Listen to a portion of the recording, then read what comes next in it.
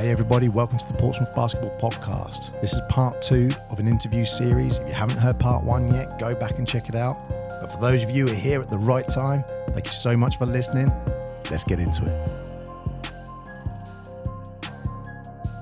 So Dan, like, you know, you're at Rotting.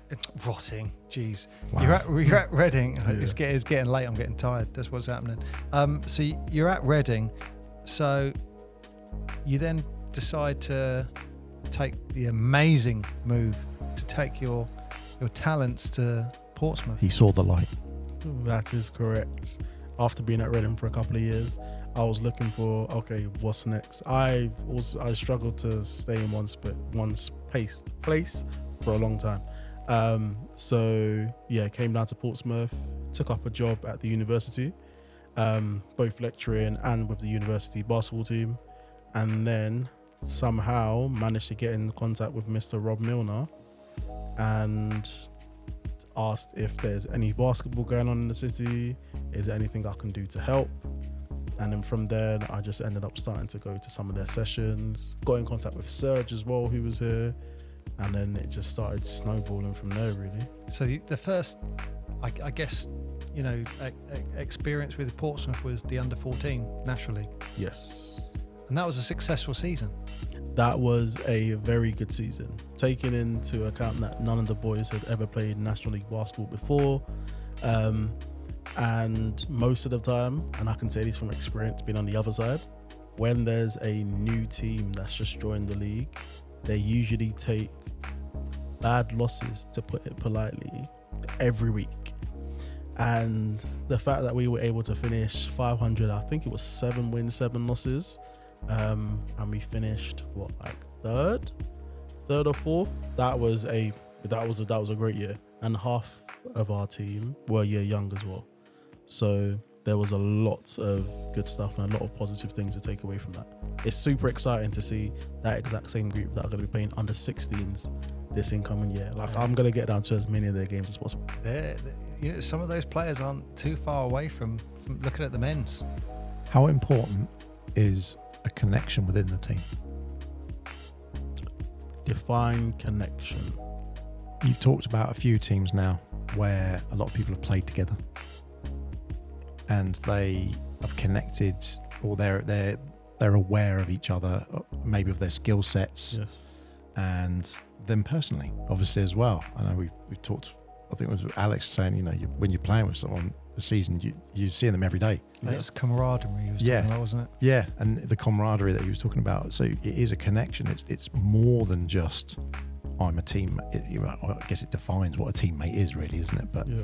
these are teammates that are progressing together, so they're on their same journey together. Yeah. How important is that to a successful team? I think that is, me personally, I think that's one of the most important things, like outside of skill set. I think you can have a team that their skill level means that they should be a top 15 team, but if they've got high levels of cohesion and high levels of camaraderie, they could very well be a top 5 team. Because that's something I'm really big on. Like, for the setup that we have over here, there is going to be some players who play for the university team and the National League Portsmouth Force team. And for some of those guys, they're going to be seeing each other 6 days a week, sometimes twice in a day. And it's like, if they don't like each other, they're not going to want to be there. There's going to be negative vibes and all those bits and pieces. And for how demanding we are for the amount of different things that they have to do and have to remember, it's a lot easier when it's less of, oh, I have to go to practice, or, oh, we have a game, but, oh, I'm going to chill with my boys at practice with coach. So that's why I try and be as relatable and relaxed with the guys as much as possible away from the court. So we might jump on a phone, or I might pick some of them up and drop them off to practice and whatnot, because I know how intense we can be on the court. And something that we're trying to really push a lot more this year is, can we help people? Well, can we make it a thing for people's birthdays, for different holidays and whatnot? Like, can we have some team bonding stuff for Christmas or end of year thing? Just something that makes it feel more of a family and more of a, yes, our connection is more than just we turn up and play basketball with each other. Because I think it's those connections and those relationships that you end up remembering. Yeah. Yeah. Yeah, it's you know what, it's similar with the Portsmouth Fury. It's a social team, more of a family orientated team. Yep. And it's why people who have played for the Fury look back at that team and, you know, are like seriously saying Fury for life kind of thing. Yeah. It's bigger than the game. Yeah, and anyone who has played for the Fury, you know, understands that part of the I know it sounds corny, but understands that part of the family. So it's the same thing, being instilled in the men's National League. I mean, there's definitely levels of respect, I'd say, between players and coach. You guys get along. We can see that. Yeah. And you know, they definitely respect and listen to your views and stuff. You know, we watch that every home game. We see that. That's got to feel good. No, definitely. I think something, once again, I picked up from Reading, especially with Alan Keane, he does a lot of stuff around this, is one thing that I try to do is be as open and honest with the guys as possible and try and create a safe space where, although, yes, whether we like it or not, including myself, I'm the final decision maker because I'm the head coach. I want to hear other people's points of views. I want to hear other people's opinions. I want feedback on, do you like the warm-up? Is there anything you want to change? You feel like you're prepared and ready to go at the beginning of games? This is our sets that we're running. How do you think they're working? Is there any slight little tweaks or wrinkles you want to throw in there? Is there, from your previous experiences, do you have a favourite baseline out of bounds play that you think could work really well for us? I want a lot of that feedback, because at the end of the day, I have one point of view and my experiences, but those guys are actually on the court, and sometimes we'll be playing a game and the guys are coming over to me to be like, yo coach, I'm seeing this and this, just to let you know, keep an eye on it. And in my mind, I didn't even realize that was happening because I'm thinking about another 25 other things. And if he's coming over to tell me that, then that means I should hyper focus on that and address that here and now, rather than me thinking that, oh, if I call a timeout, they're going to go into a zone, so I need to drop a different set, that kind of thing. You know what, that's really interesting, and I just picked up on a theme really throughout Dan's career from what I'm seeing here on paper. It's that analysation and taking all that information in and just processing it. How do you record it all? Are you a notepad man? Are you just keep it upstairs? Or just curious how, because, you know, I spent a couple of decades in sales and used to be called a knowledge broker, because that's what you are. You're not selling something, you're a knowledge broker. You're imparting your knowledge on someone, and that's what you're doing. That's what you are. You are sponging everything up and taking all this information in. But is it just going in your head? Do you put it down? Do you have spreadsheets? How do you, what's your workflow like? It's like in a scenario like this, for example, because you're focusing on all these other things, and then you've got to kind of sideline part of that project because there's something very specific you need to do. That's really interesting, because I try to I'll have, like, if I go and check my house, I've probably got 2 or 3 different notebooks that I'll say, yeah, I'm going to write all of my notes in this. And then there's another one that's the hand, okay, so I'm going to write it in this.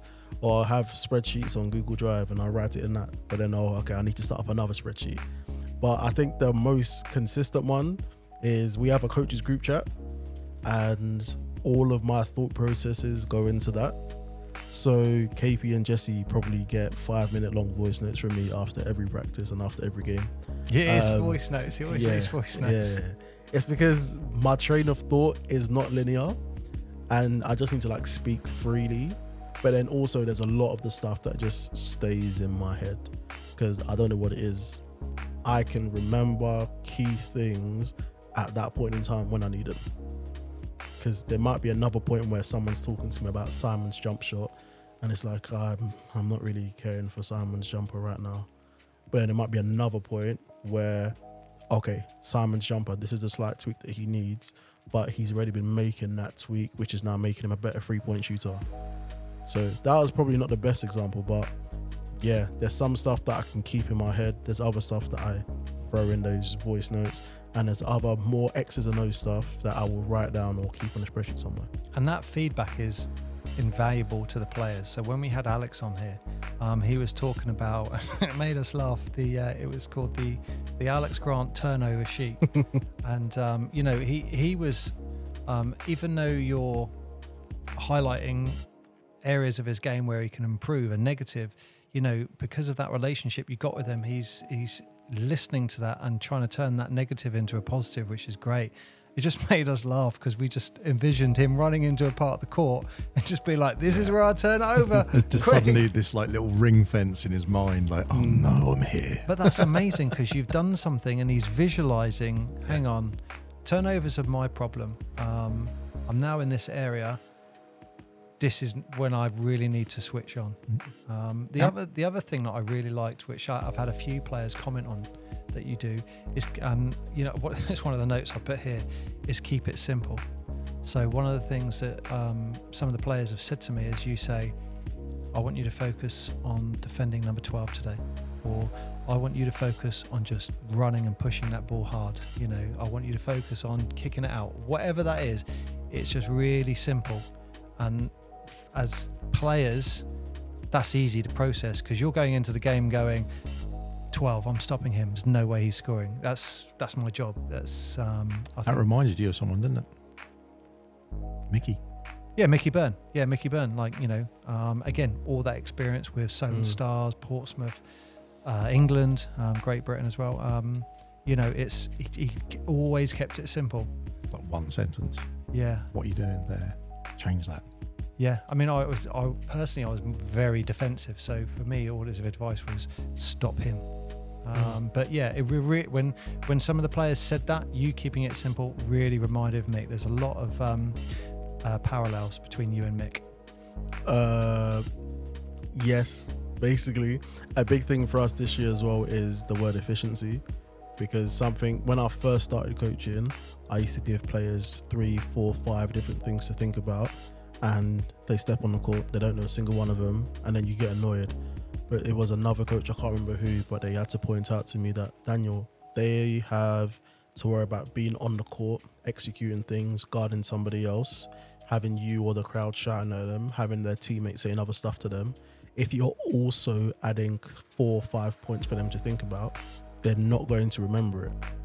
So from then I learned, and something I'm going to try and really push on this year, is never touch on more than 3 things. Like, never touch on more than 3 things. Literally, that's what Mick used to say to me. Because even those 3 pick things... 3 points and that's it. Yeah. Even those 3 things can be 1 or 2 too many. Because it's better for me to tell you guys, okay, these are the 1 thing to focus on offense, 1 thing to focus on defense, for us to get those ticked off, and now you don't have to think about it to do it before I then bring in another one. So that's why it's very much... I feel bad because I was learning these of coaches, but I can't remember who specifically. But that's why I'm very much now, okay, think about what are the most prominent, most important things that you need to fix right now. Fix those 1 or 2 things. Close your eyes to the others. Make sure those things are fixed before we then move on to the next one. And some of it is usually quite simple. Just like saying a phrase like, guys, where are the points coming from? And they'll be like, inside. Do something about that. Some of it's quite simple. Yeah. But Mick, I remember when I was asking him to help me with the coaching, and he said, never say more than 3 things because you lose the players because they're thinking too much. But that's really interesting.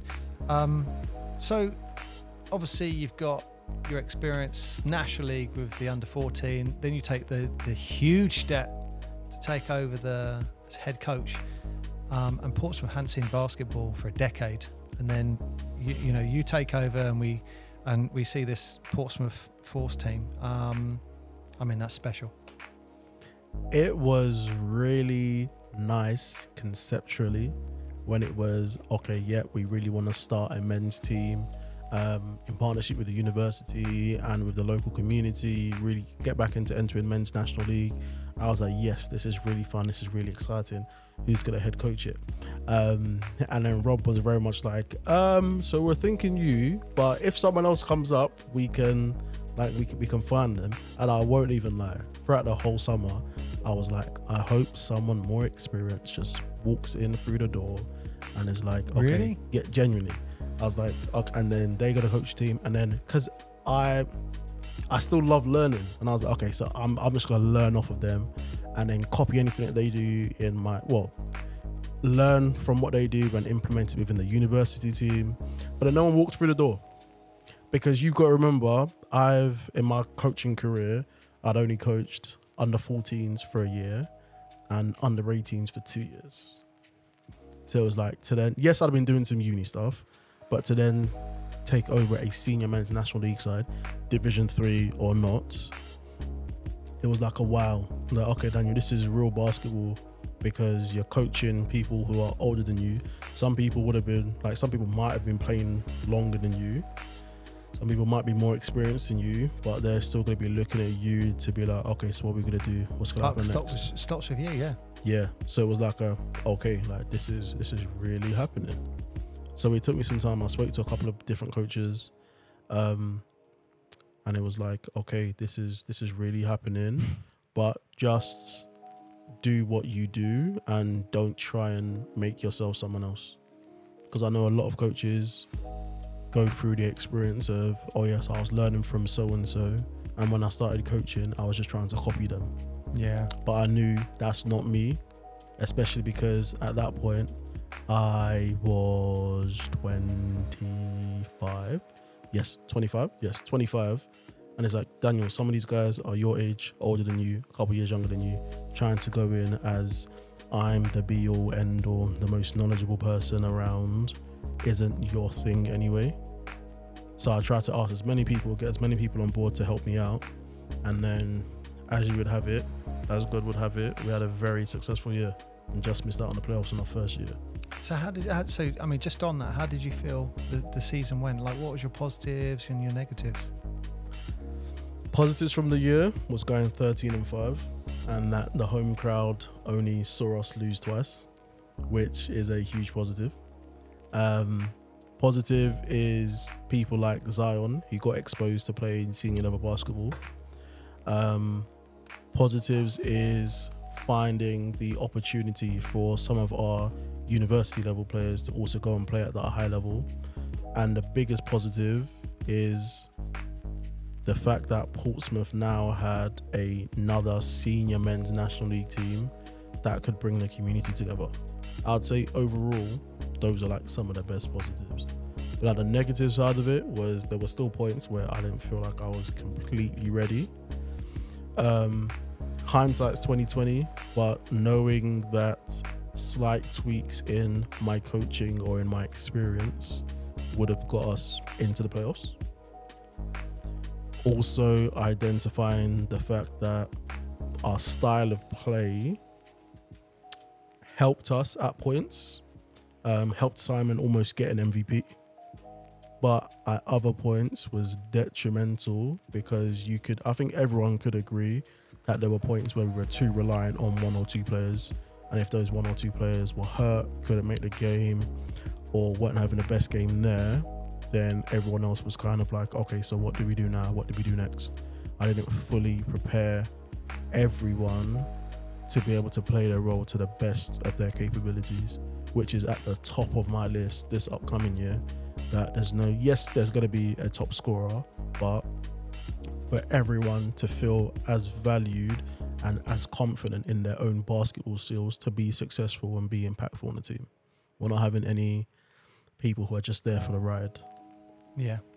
And it is a challenge when one of your top scorers gets injured and stuff like that. But not to do yourself too much of a disservice, you did go through that this year, didn't you? So when we lost Simon one game, I think you went to a game with quite short, but you walked away with a win. Yes, we did. That was Exeter away. At that point, they were top of the league, and we went with like 6 guys. And some people in the team, I think it might have been Alex Grant, said that was one of his favourite games of the season. Yeah, because at that point, everyone knew that, okay, there's 6-7 of us. Everyone has to I think it was like 7-8 of us. Everyone has to get on the court. Everyone has to be impactful. So people were exponentially great teammates, and everyone had the next play mentality. I mean, really, that was the one game that was the biggest game where we really pulled together, and we were able to beat them at their home floor where they hadn't lost yet and they were top of the league. So being able to pull that off made me think that actually Like we might be onto something. Yeah, and I mean, just talking about the university side of things, I mean, there's a few aspects to that. I think the support we've had from Portsmouth University has been amazing. I think, the actual Ravelin Sports Centre, amazing, great venue, great floor. I think the staff are absolutely amazing as well, and it feels like the Portsmouth basketball community and Portsmouth University and the staff have just kind of just like gelled, and we've just created this hopefully a future juggernaut, who knows. But the one but I have is obviously we're trying to set those players to come into the team from under 14s all the way down. Do you ever think we might be too reliant on university players? Because we were quite heavy this year. Could that ever be a sting in our tail? I think if you find a lot of teams in like similar situations as us, there are connections and partnerships with universities or with colleges. So you do get a bit of a carousel of players where you will get some players for 1-2 years and then they're moving on because they're graduating and whatnot. But I think that's why our junior setup is super crucial, because ideally what we would love to happen is we have some older guys who have been around Portsmouth, who have played, who want to come back and like continue playing and continue giving back. We then want to have a group of guys from the university. He's not asking you, Paul. He's not asking you. I could just see you there sat up going, oh yeah. Hey, older players, yeah, I'll put a suit on. Dan, I'm telling you now, if you end up with 6 players, you tell me. I will warm that bench out. I have no problem with that. I'll give you a shout, don't worry. He'll phone me up and go, Dan, give me 5 minutes and I'll be registered as National League. I'll give you a shout. I'm ready. And then have a couple of uni guys. But then what we want is, like, my dream is that 1 year we've got an under 18 kid who is a Portsmouth bred and born, but is in the starting lineup for our Division 3 men's team. Because what we want is just the whole pathway to continue churning out really high level kids that are going off to do amazing things and playing at seniors.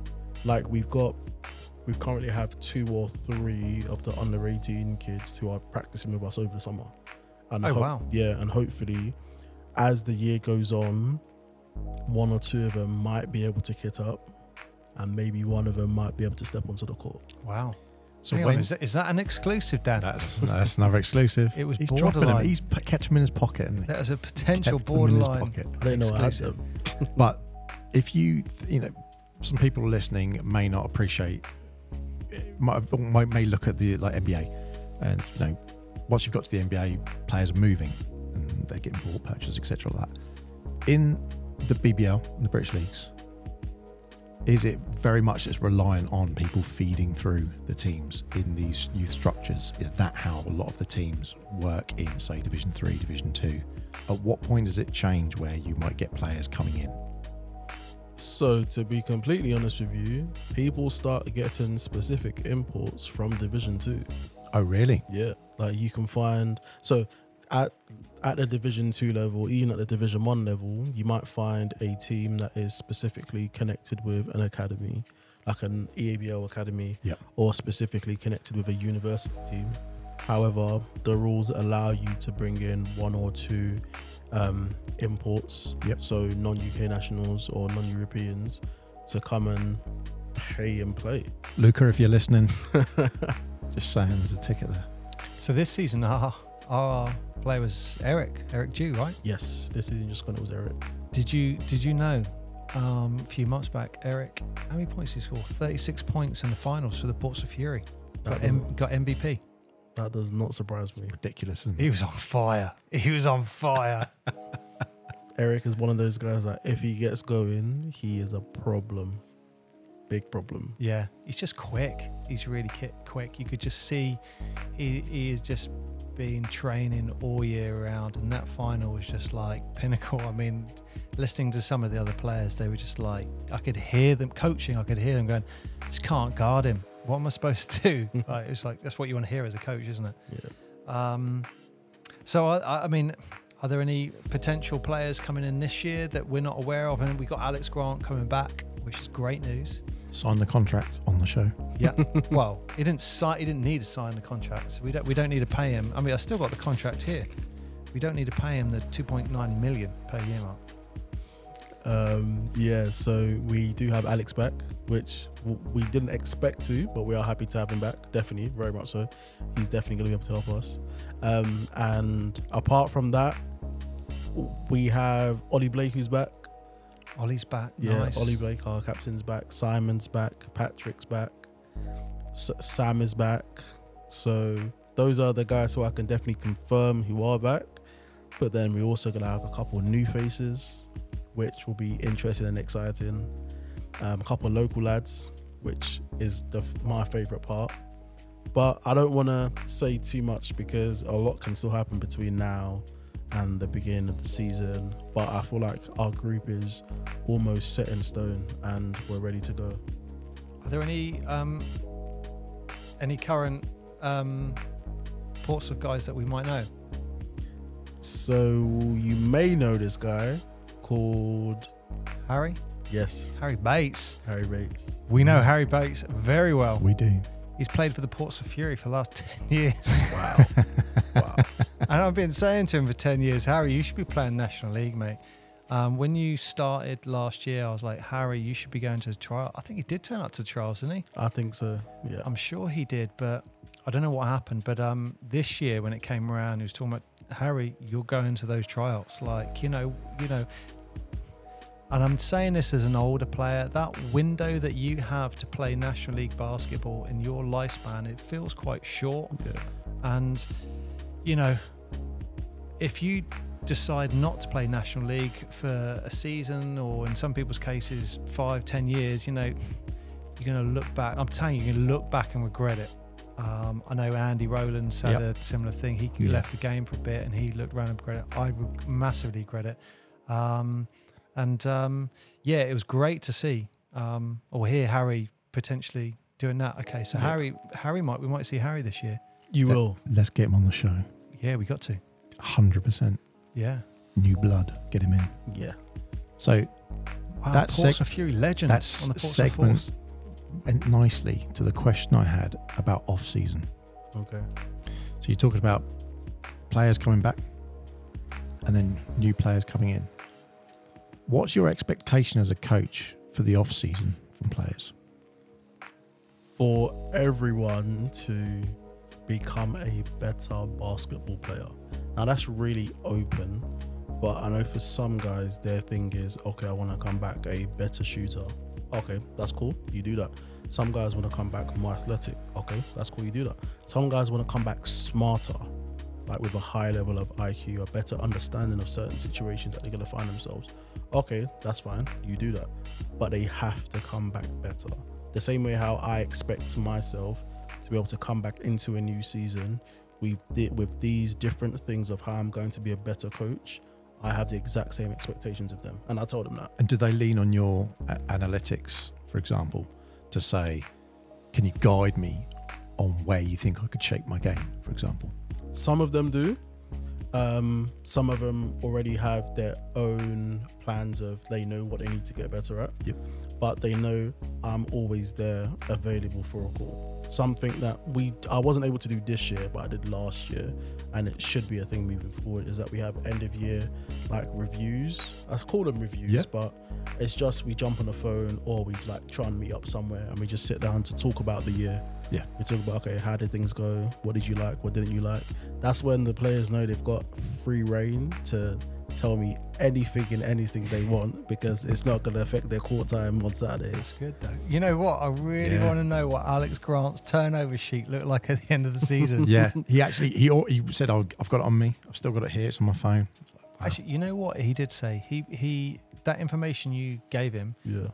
I really respected him for saying this. I thought, wow, what motivation! He took a screenshot, and that was his wallpaper on his phone. So every time he looked on the wall on his wallpaper, he saw Alex's turnover sheet, and that was his focus for just every time he turned his phone on. Well, it works because his numbers went down. Yeah. His numbers went down. Is that ultimately the coach's main focus of a job, is to get the maximum out of each player and to know how to get the maximum out of each player? So I would say yes. I'm leaning on a Phil Jackson kind of philosophy here, where it's like, what MJ's MJ, that's Rodman, leave him to do his thing. Yeah. You know. I would definitely say, so in my mind, I have my coaching role because of the level I'm at in two minds is, yes, when we're playing, I need to best figure out how to get the most out of each individual single player within the collective. But then also is, how can I make this player the best version of themselves and also advertise them to look the best? Because I know with some of these guys that some of these guys are happy to play Division 3 and that's where they want to be. If they get bumped up to Division 2, that's nice and great. But I also know that we have some guys who are striving and have aspirations to play at the highest level. And for them, it is to be the best version of themselves, to learn the skills that they need to be able to play at that next level. So I'm like, okay, how can I help them with that?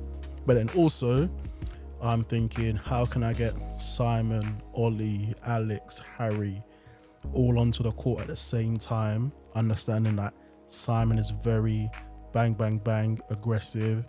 Ollie's a little bit slower, a little bit more composed. Alex wants to play a slow game back to the basket, but all of them are very good basketball players. And how do I get the most out of all of them? So it's basically trying to fit together a jigsaw puzzle without losing too much from people. I think when you're talking about most improved as well, I think you got to bring up Alan Vitag. Yes. I saw him first play, I want to say maybe a year or 2 years before the National League kicked off. And, he was okay. But I just seen him come back this summer and maybe towards the end of last season as well. And it was like, wow, the steps that guy's taken is significant. And you know what? It's a shame.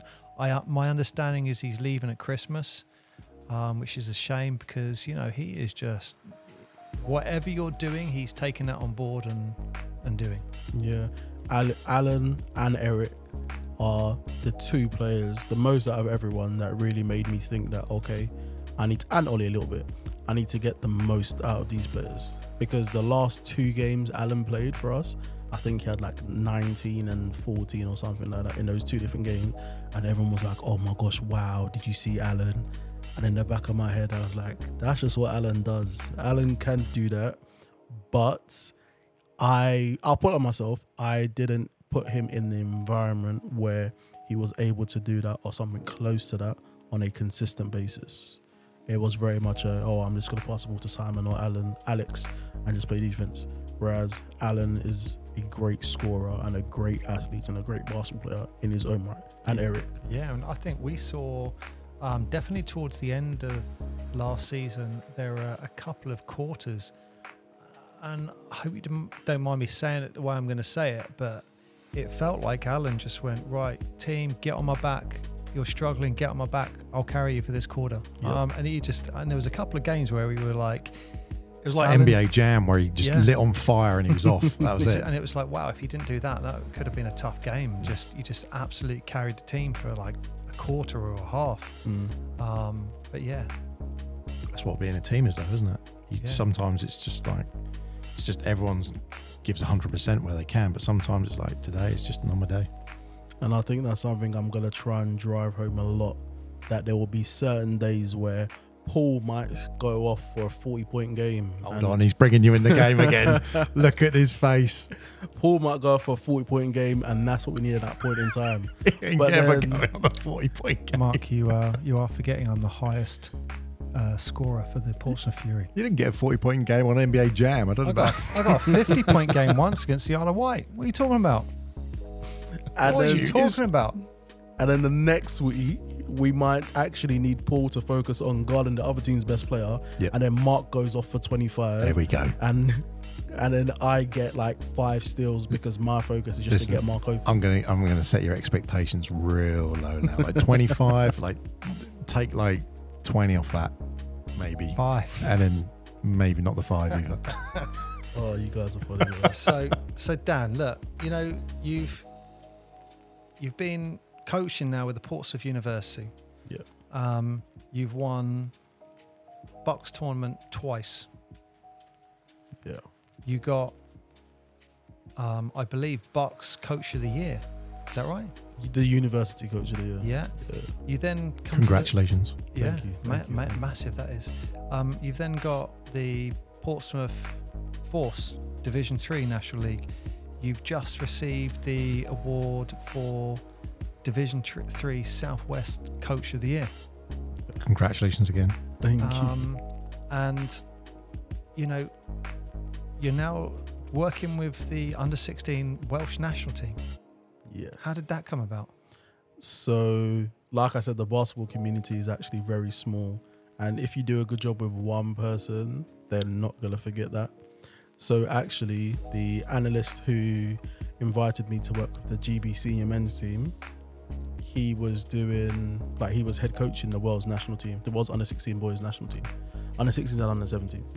So he had an assistant coach who was no longer available, and he just gave me a shout of, Daniel, I'm currently working with this team. We've got these tournaments coming up, and if you're available and if you're free, I'd love for you to be part of the coaching staff. And immediately I was like, of course, yes. To work with you again is a plus. To work within a national team setup is a plus. To work with different set of kids, to be exposed to them, to understand and learn new things from them is also a plus. So I was all over it. If you could work with any coach in history for any season, who would it be? Wow.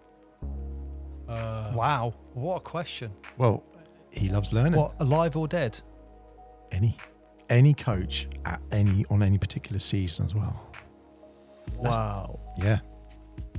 Hang on, at the end of the season, if it's NBA, does Dan get a ring if it's a championship season as well?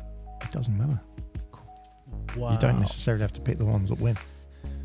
I mean, whilst Dan's thinking about that, who would you go for, Mark? Learning from a coach, I don't know.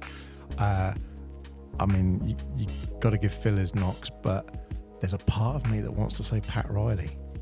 Yeah, I mean, experience, like Miami, Lakers. I like the way there's been an element of, although there's control, he's given some freedom to some of the players to be who they want to be. Yeah. Phil does the same, but in a slightly different sort of framework. It seems that Miami teams are a lot looser in some respect, whereas Phil very much had a strategy and very much had a method to things. I mean, they're different eras as well. I think Pat's carried it on. I don't know if Phil's mentality would work in the game now, whereas I think, although Pat's now, I think, separate, and it's Sposer, who is, I believe, number 3 in all-time playoff wins as a coach. Oh, is he? Yeah, he's a great coach. Same sort of thing, very free. I think I'd have to say Chuck Daly. Really? Yeah. Why? I Wow. don't know. I just love the Pistons bad boys. That's an era in a team that I think that is, just feels like I'm connected to that. Also, he goes in there and says, right, basically just Bill, go over there and beat them up. Everyone else just clear out, let Isaiah do I mean, don't forget he was teaching. He had Isaiah, Bill Laimbeer, Dennis Rodman, Mark Aguirre, John Spider Sally. Yeah, I mean, he didn't have any chumps there. 2 National League teams. They beat the Celtics, they beat the Lakers, and they were trying to beat the Lakers and the Celtics when they were great teams. The Larry Bird and Magic Johnson days. They were the third wheel in that Celtics and Lakers scenario. weren't They were the team that broke the Celtics finally, then broke the Lakers. So who's the coach, Dan?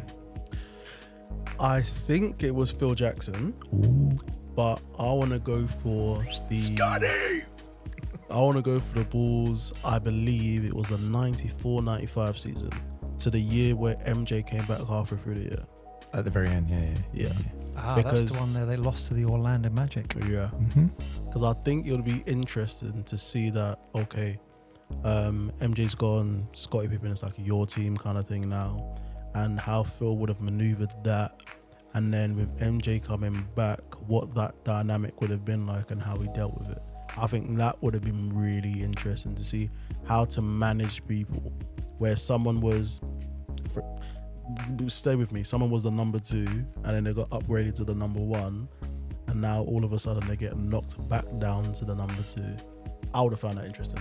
And that is 94, 95. So that is pre-Rodman, I believe. No, like at the end of this year that Dan's talking about, that's when you have the meeting with Phil Jackson, Jordan and Pippen. Yeah, but that's what I'm and saying. Rodman. Yeah. Rodman hasn't joined yet. But you know what? It's really Rodman interesting. wasn't there at that point, so that was that they hadn't done the switch around. I think Kerr wasn't there either, and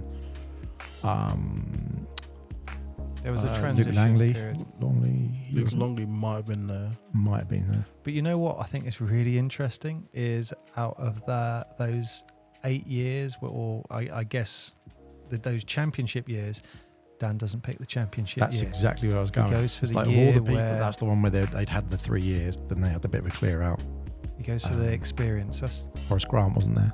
Yeah, he'd already gone to Orlando. Yeah. He That's was- what I mean. The clear out, the championship done. Don't now. forget, he was all on Orlando, and he was the one that they lifted up to beat the Bulls, and Jordan was just like, take a mental picture of that. I'll be back next year. Wow, a non-ring year Yeah. with Phil. So, I mean, Dan, like, there's just so much experience and that you've got throughout your career here. But one of the things I wanted to bring up, and it's one of the things that I loved about the National League setup, more specifically you and some of the fan favourite players, was there was a National League under 12 and under 14 award ceremony. Dan turned up, Simon Onyepeku turned up, Alex Grant turned up, KP turned up. These kids are watching these guys perform every home game. Now all of a sudden they're getting their awards. Their idols are giving them their awards. And you know what? I looked at that and I just thought, that is really good. That's really admirable, that is, because it's instilling that respect, that family, that, I'm not big to not come down here and do it. And one of the things I wanted to do when you were on the podcast was highlight that, because I wasn't the only one who just thought, you know what, that's great to see that. It just brings in that, I guess, camaraderie or family unit for Portsmouth basketball as a whole. I think it's great for everyone to feel like we are a whole club. I think it's very easy for people to think that, okay, yeah, so there's all the juniors and then there's a senior men's team that's there by themselves, separate to everyone. Like, we are a whole club from top to bottom. That's why it's going to be great with everyone wearing the same kit. It's going to be great when we have some of our under 18s on the men's bench. It's going to be great when some of the kids might be playing or on the bench for the age group above.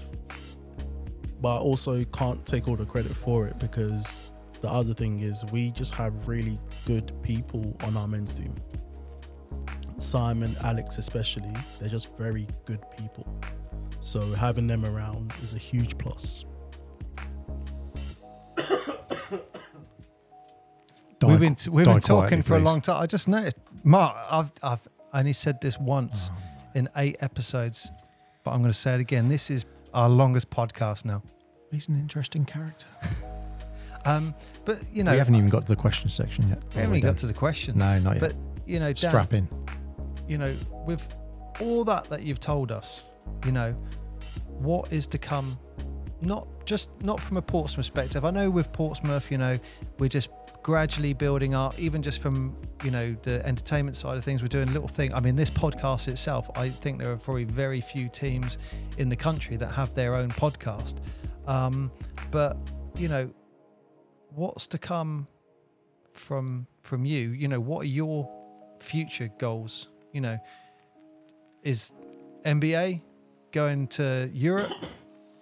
Where do you want to go in your basketball career? my basketball career might be slightly different to some other coaches, where some other coaches might say they want to go to America. Dan is dying. He's been talking for 2 hours now, and his throat is dying. He was almost going to say that he was going to leave the force, but he just couldn't do it. That's what it is. See, the universe is telling him, no, you're Mark, stuck here now. That's it. We've got 100% success record with these contracts. These contracts are great. We'll have to write another one up for Dan. Lifetime membership. Done. Okay, I think I'm alright. I might have another coughing fit, just an FYI. But my plan is not to leave anytime soon. I see it as I've been part of the growth and development of this Portsmouth Force baby. So, to be honest with you, I can't see myself leaving anywhere, at least until that under 14 group that I had have made their way through 2 years at 16s, 2 years at 18s, and at least one of them is playing for the men's team. Because I'm very much on how can we develop basketball in this country altogether, and how can we make more opportunities, more experiences for all kids in all different areas, and how can we begin to challenge your France, your Germany, your Spain on the European stage. Yeah, I mean, we spoke offline about why not basketball in the UK is just not competitive when it comes to European basketball. And, you know, one of the things that you mentioned was how the academies and the feeding of the teams at youth going right through was so critical. Do other countries do it a better way, or is it just that we need more people, do you think? I think always having more people is great. Also having better people is great. When I say better people, I'm not saying that I'm the best coach in the world. I'm so far from that. But I'm saying having more experience and high level coaches coaching our younger players. Because if you notice, all of the best coaches usually are coaching the senior men's team, senior women's team, under 18s here, under 18s there. We don't have the best coaches in the country coaching at under 12s, coaching at under 10s. When you could argue that age group is the most important. Because if they have the right foundations, the right fundamentals, then by the time they get to that under 18 level, you actually don't have to do that much. So, I mean, you touching on that, when you say high school and college basketball in the States, for example, those coaching positions are highly prized, aren't they? They're really, really, very, very famous players often cite their high school coach as well as their college coach. Yeah. And they're right up there with the NBA coaches. Yeah. For not only for the value to the colleges themselves, for obviously the feeders and the etc. So do you think that's where we need to look at it in terms of the UK to bring some, I won't say bigger talent, but I'm just I was looking earlier just while you guys were talking about what NBA players, just NBA players the UK's produced over the last decade or two. Not that many. It's a short list. I think we have to find the best way for us, because America, they have their thing where high school basketball and college basketball is seen to be so important. Like, there's so much hype in that. That is such a huge deal. The AAU is such a huge deal.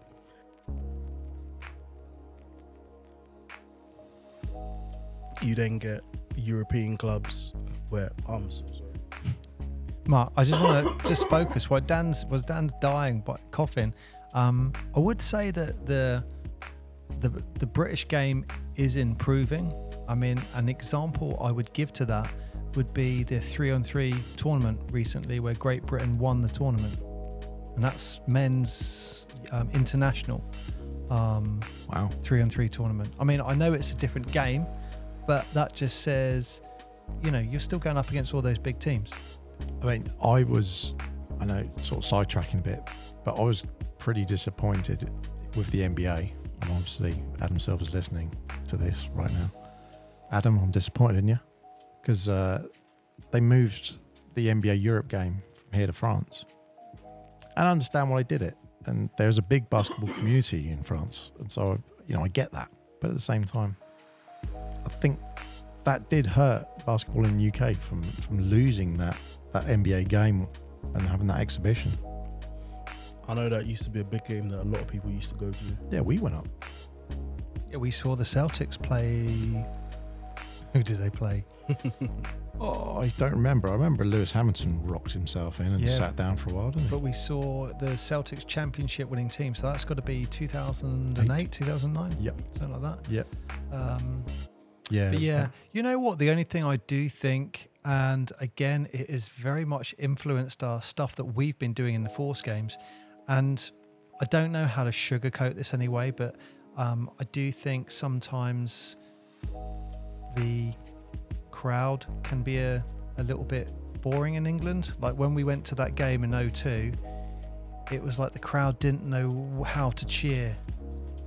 Yeah, and I mean, Dan, you touched on that earlier when you said sort of with the players, they weren't sort of sure how to respond to putting an atmosphere in, and it was exactly the same with some of the cues that you put on musically, getting people to clap their hands and so forth. There's a learning curve, wasn't there? There is a learning curve because people need to be educated, like this is what you do. But if you go to an NBA game, it's an experience. The game is there, but there's everything going on and there's a lot of people there. Now, I went to a WNBA game when I was in Minnesota, and that was different because you're in the same place that you're playing the Timberwolves, but the crowd was smaller and the crowd were closer. So it was a different noise. They played the noises a different way, and it just felt different somehow. And you just wonder, so if I went to a Timberwolves game after that, which unfortunately I didn't at the time, I would love to have seen that dynamic a bit of the difference, because they definitely played things a different way because there just wasn't as many people going to see that game, which, you know, more for them because the tickets were pretty good and it was a good game. And I got to see Seattle play because they still have a women's team. Sold the men's team, but they kept the women's team. Figure that one out. That's nice. You saw Sue Bird play. I'm not bitter. I'm not bitter at all.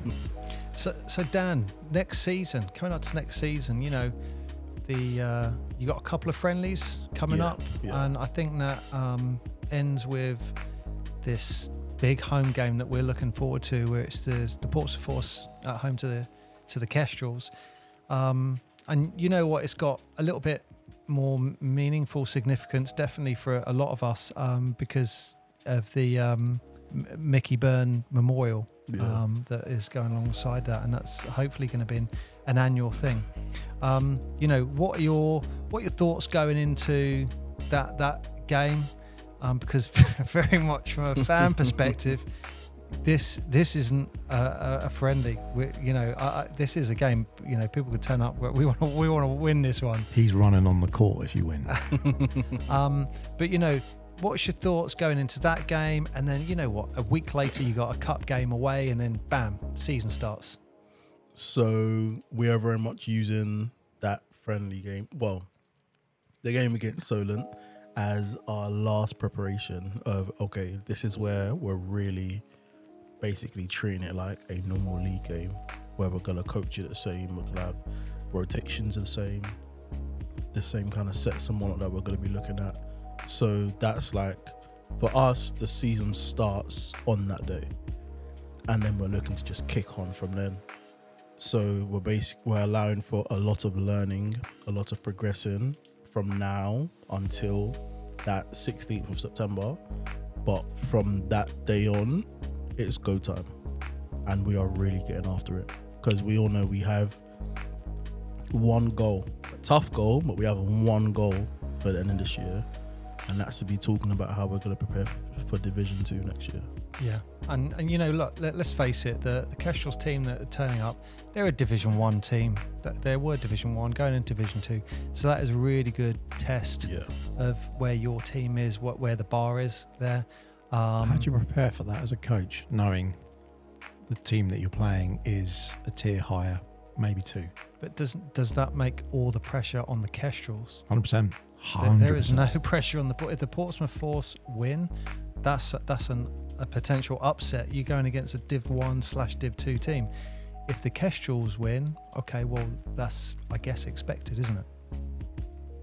Well, So I just jumped in there, done. It's fine. It's I fine. don't think you should expect anything.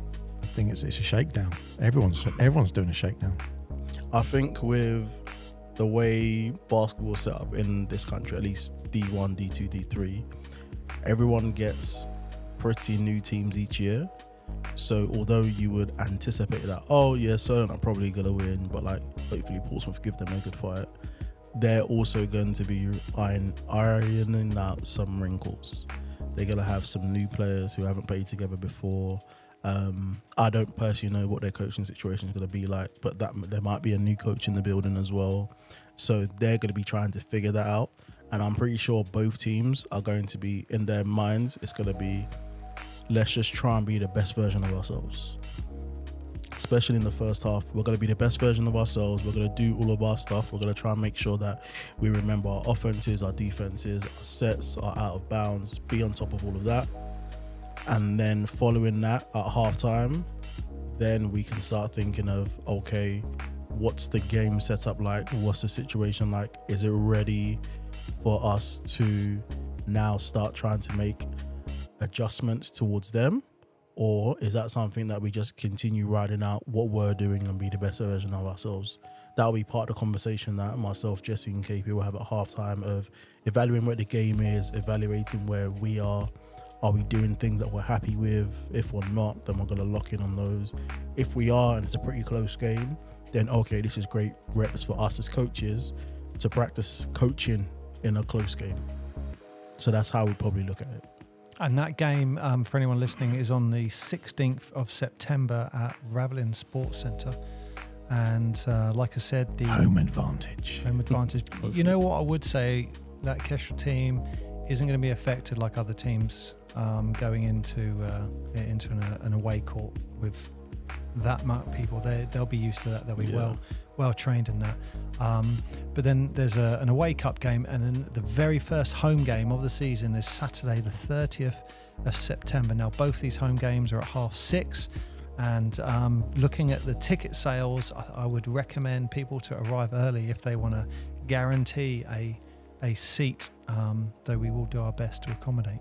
Yeah, we are going to start putting the links as well, as when the season starts, putting the links to the tickets for their games and the upcoming games if people want to go get them and stuff, because they are going very quickly. Yeah, and capacity is going to be an issue.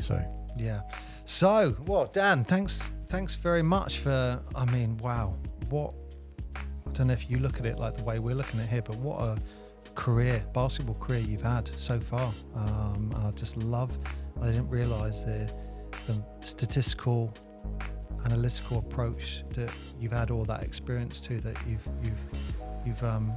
brought to your coaching. And one of the things, did you want to do that?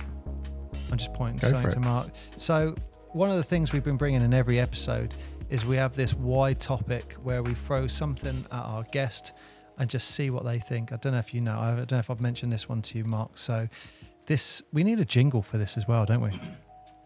We need someone to make some jingles. Yeah, I'll get on it. Well, this wide topic, this could completely revolutionise the entertainment package that home supporters get. Oh. Now, I don't know if you've seen this, and definitely look on YouTube and you'll see an example of this. But what you're starting to get around the world now is the court itself. Imagine the court itself is a massive TV facing up. And so what happens, the floor is an actual image of a basketball court. So as the players are running up and down, it is literally a TV, but it's a basketball court. But what they can do is, as a basket goes in for the home team, you get this little explosion around the basket. And you got all this graphical analysis as someone's coming up, you'll have like some fire come in and all this. What are your thoughts on that? Is that good for the game? Bad for the game? My God, that's garbage. Yeah. Who wants that? You know what? Look at the examples. It's not over the top. At the moment, you might get like a splash as the ball comes down by the ring when it goes in. You might get a bit of fire. You might get some statistical stuff come up as a player shooting free throws. I want to look at the wood. I just want to see the hardwood. And you know what? You look at some of the teams. they have like 2 or 3 actual floors, and they have different parquet floors that they roll out, and that ties them with the kit. That ties them. I mean, I get all that. You can do more with digital. That's fine. But you don't need parquet floors. You literally just go, right, switch from Lakers to Clippers. Done. There it is. It's ready to roll. Look it on YouTube. Look it on YouTube. I mean, so it Mark just sounds like the worst idea. Mark isn't a fan. Dan, No. what are your thoughts? Well, it's someone's going to put goldfish. someone's going to come up there and say, hey, you know what? At the halftime, let's make it look like a fish tank or something. And someone's going to do something, and then some idiot's going to think that's a cool idea. And before you know it, Orlando Magic, they're sponsored by Disney. Disney's going to be like, yeah, play the trailer for the latest thing there that everyone can see. That sounds like great advertising. And it'll be like the biggest TV in the world. Yeah, advertisers are going to go nuts for it. That's why they want it. I get that, but does a player really want anything going on underneath their feet? No. That's what I was going to say. That I understand trying to increase the fan experience, increase advertising opportunities and whatnot, like use of technology, use of AI. But for me personally, I'm just showing the video to Dan now. For me personally, as long as it doesn't impact or affect the guy's concentration, then I think it'll be fine. Is that what you're talking about? Yeah. No, well that was a poor version. But Someone's been there's watching another like one Tron for too long. in an actual Just game. got excited. I don't think we're too far away from that though, because out at Oxford, they have a floor that's kind of like that, where they can have it's like digital-ish, where they will have a basketball court and they can change something on the wall, and then changing something on the wall then takes away all the basketball lines and nice. turns it into badminton lines. Oh, that's cool. Oh, there you go. So we're not Similar that far thing. away from it. Similar thing. We're not that far away from I it. mean, I don't think that we doesn't- should help badminton players Oh, at all. they do. do we? Let's not encourage that. It's- But I mean, yeah, that sounds much more plausible. You don't want stars following. Why do the basketball player want to look like Sonic the Hedgehog or something like that? I don't want that. I want to watch someone playing a game. Well, so the more traditionalist says no. Why not focus on like having better refs in the NBA? That might help. Oh, Wow. shots fired. Not shots fired. They Dan's suck. potentially key. Wow. I mean, the refs last year, everyone complained about them. I mean, not just Mark Cuban. Everyone complained about them. They just were terrible. I think refereeing is tough because even if you have the best game you think you've ever had, someone will find something to complain about. I think the reffing this year for the Force was pretty good. I think there was no one really at any point you go, come on, what? That's not like you're giving too many calls one way or the other. I think it was really consistent. Consistent is the word you need, really, as a ref. Like, no ref turns up to a game and goes, I want someone to win. They don't care. They couldn't care less. They don't turn up to game thinking, I'm gonna have a bad job. It's just, it is very challenging being a ref, and you have to make a micro decision like that and go, that was a foul. And once you've missed it, you're talking half a second later, the play's gone. That's it. It's gone. It's very difficult. Is what it is. Yeah. It's the same as if there's a foul. Sometimes it's like, is that flagrant? No, the guy like stumbled and tripped and knocked him over. It is what it is. It's in game. It's a tough job. Yeah, move on.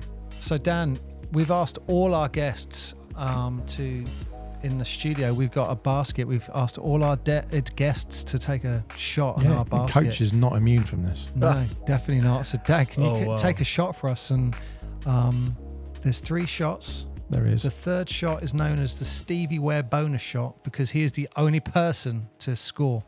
Yeah, he set the benchmark, so it's only fair we name it after him. Yeah. However, if you hit, say, 2, then... Well, we might have to become rename the Daniel. The Daniel Fatomide shot. It could bonus shot. I don't see that happening, but let's see what Let's see. Right, hang on. Right, we have Portsmouth Force head coach Daniel Fatomide. He is walking calmly over to the 20-foot line from the basket. He looks pretty focused. He's taken a few warm-up bounces. And here's his first shot. That's long. It was long. It's harder than it looks. His second shot is going up. And it's short. Oh, this is the Stevie Ware bonus shot. Third shot. Oh, no. In and out. Was that in and out? Steve Ware remains the only person to score in the studio. It is hard. That is hard. I mean, I have done 2 in a row, but, you know. Yeah. No one else saw that. No, I did shoot like 28 before those 2, but so yeah. Well, thanks for shooting the shot, Dan. And we always finish the pod with Mark's questions. These 2 crucial questions.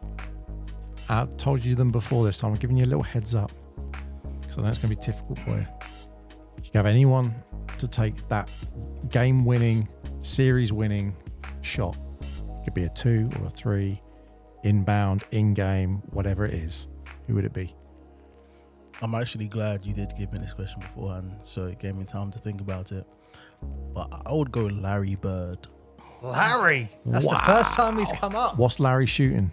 What's the scenario? The good thing with him is it actually doesn't matter. So you're 1 point down, you just give it to Larry and go 3, 2, do whatever. Figure it out. Because he's one of those guys where at the rim, mid-range, shooting threes, getting to the line, making the right play. Like, he is that guy. And he makes like big shot taker, big shot maker. Wow. The hick from French Lick. That's the first one we've had of Larry. Who's not Jordan.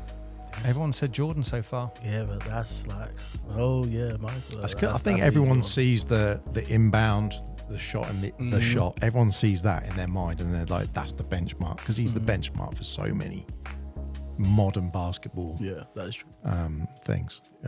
Arguably, it's why people call him the GOAT more than anything, because he is the benchmark for that in that blueprint. LeBron hits the stats. He's a great player, but he won't be Jordan because Jordan was person who did it first. Exactly. It's tough. It's the trailblazer. It is tough. So, who's your starting 5 all time? You get one person on the bench, and because you're coach, Daniel, you got to choose the coach as well. Well, didn't he already do a coach? Because you asked him who'd spend his season with. Oh wow, you say that, but it depends on his 5. Oh, okay. And the 6th, he might not choose the great Phil Jackson. My all-time starting 5. So these aren't my top 5 players of all time. No, not your top 5. Starting 5. Yeah. Alive or dead? It makes it a little bit more fruity, doesn't it? So I would have Steph, Michael Jordan, and LeBron. Now, my 4 and 5 might be a little bit left field. Do it. My 5 is Hakeem the Dream. And now my 4. I'm pretty biased because he was like my first ever favorite player. But his intensity is through the roof. Mr. Kevin Garnett. Oh, it's a good choice. Mr. Kevin Garnett. Mark loves that one. Who's warming the pine? Who's number 6? Oh, Kobe's just going to come off the bench and do a madness. Really? Yeah. Interesting. He's going to be so annoyed the fact that he's coming off the bench. He's just going to shoot everything. And I'm okay with that. And who's coaching? I think the only person who could deal with all those personalities is Phil Jackson. Staying with Jackson. Staying with Phil. Yeah. That's a bit of a, Phil Jackson's the easy one to choose. But with all of those guys, that is like Steph and Hakeem will be fine. But KG's a nutter. Yeah. And Kobe coming off a bench is wild. No, I have MJ on the bench. That's even wilder. Can you imagine how angry he would be? Can you imagine being the person who's like, MJ's walking on the court, you're like, no, sit down. You're going to say that to MJ? I could never. And then imagine subbing him in. Imagine like every second he walks on that court, everyone would see him and be like, oh, our game's over, that's it. He would be coming for blood. Every point he'd be staring at it like, that's what you were missing earlier. Mark, we've almost killed Dan's voice here. This is fantastic. He's going to be struggling to coach for the rest of the week. Well, Dan, Very You're much welcome. so. To all the Force players, you're welcome. He's going to be quiet. He's just going to glare and point at you. Yeah, I got KP and Jesse. I'll be fine. well, Dan, thanks very much for coming on the official Portsmouth Basketball podcast. And we wish you all the best of luck for the upcoming season. And we would love to have you back, maybe in the season, to get your analysis on that, and then at the end of the season, maybe to finish the pod. That'd be quite good, wouldn't it? And we promise they'll be a lot shorter than this one.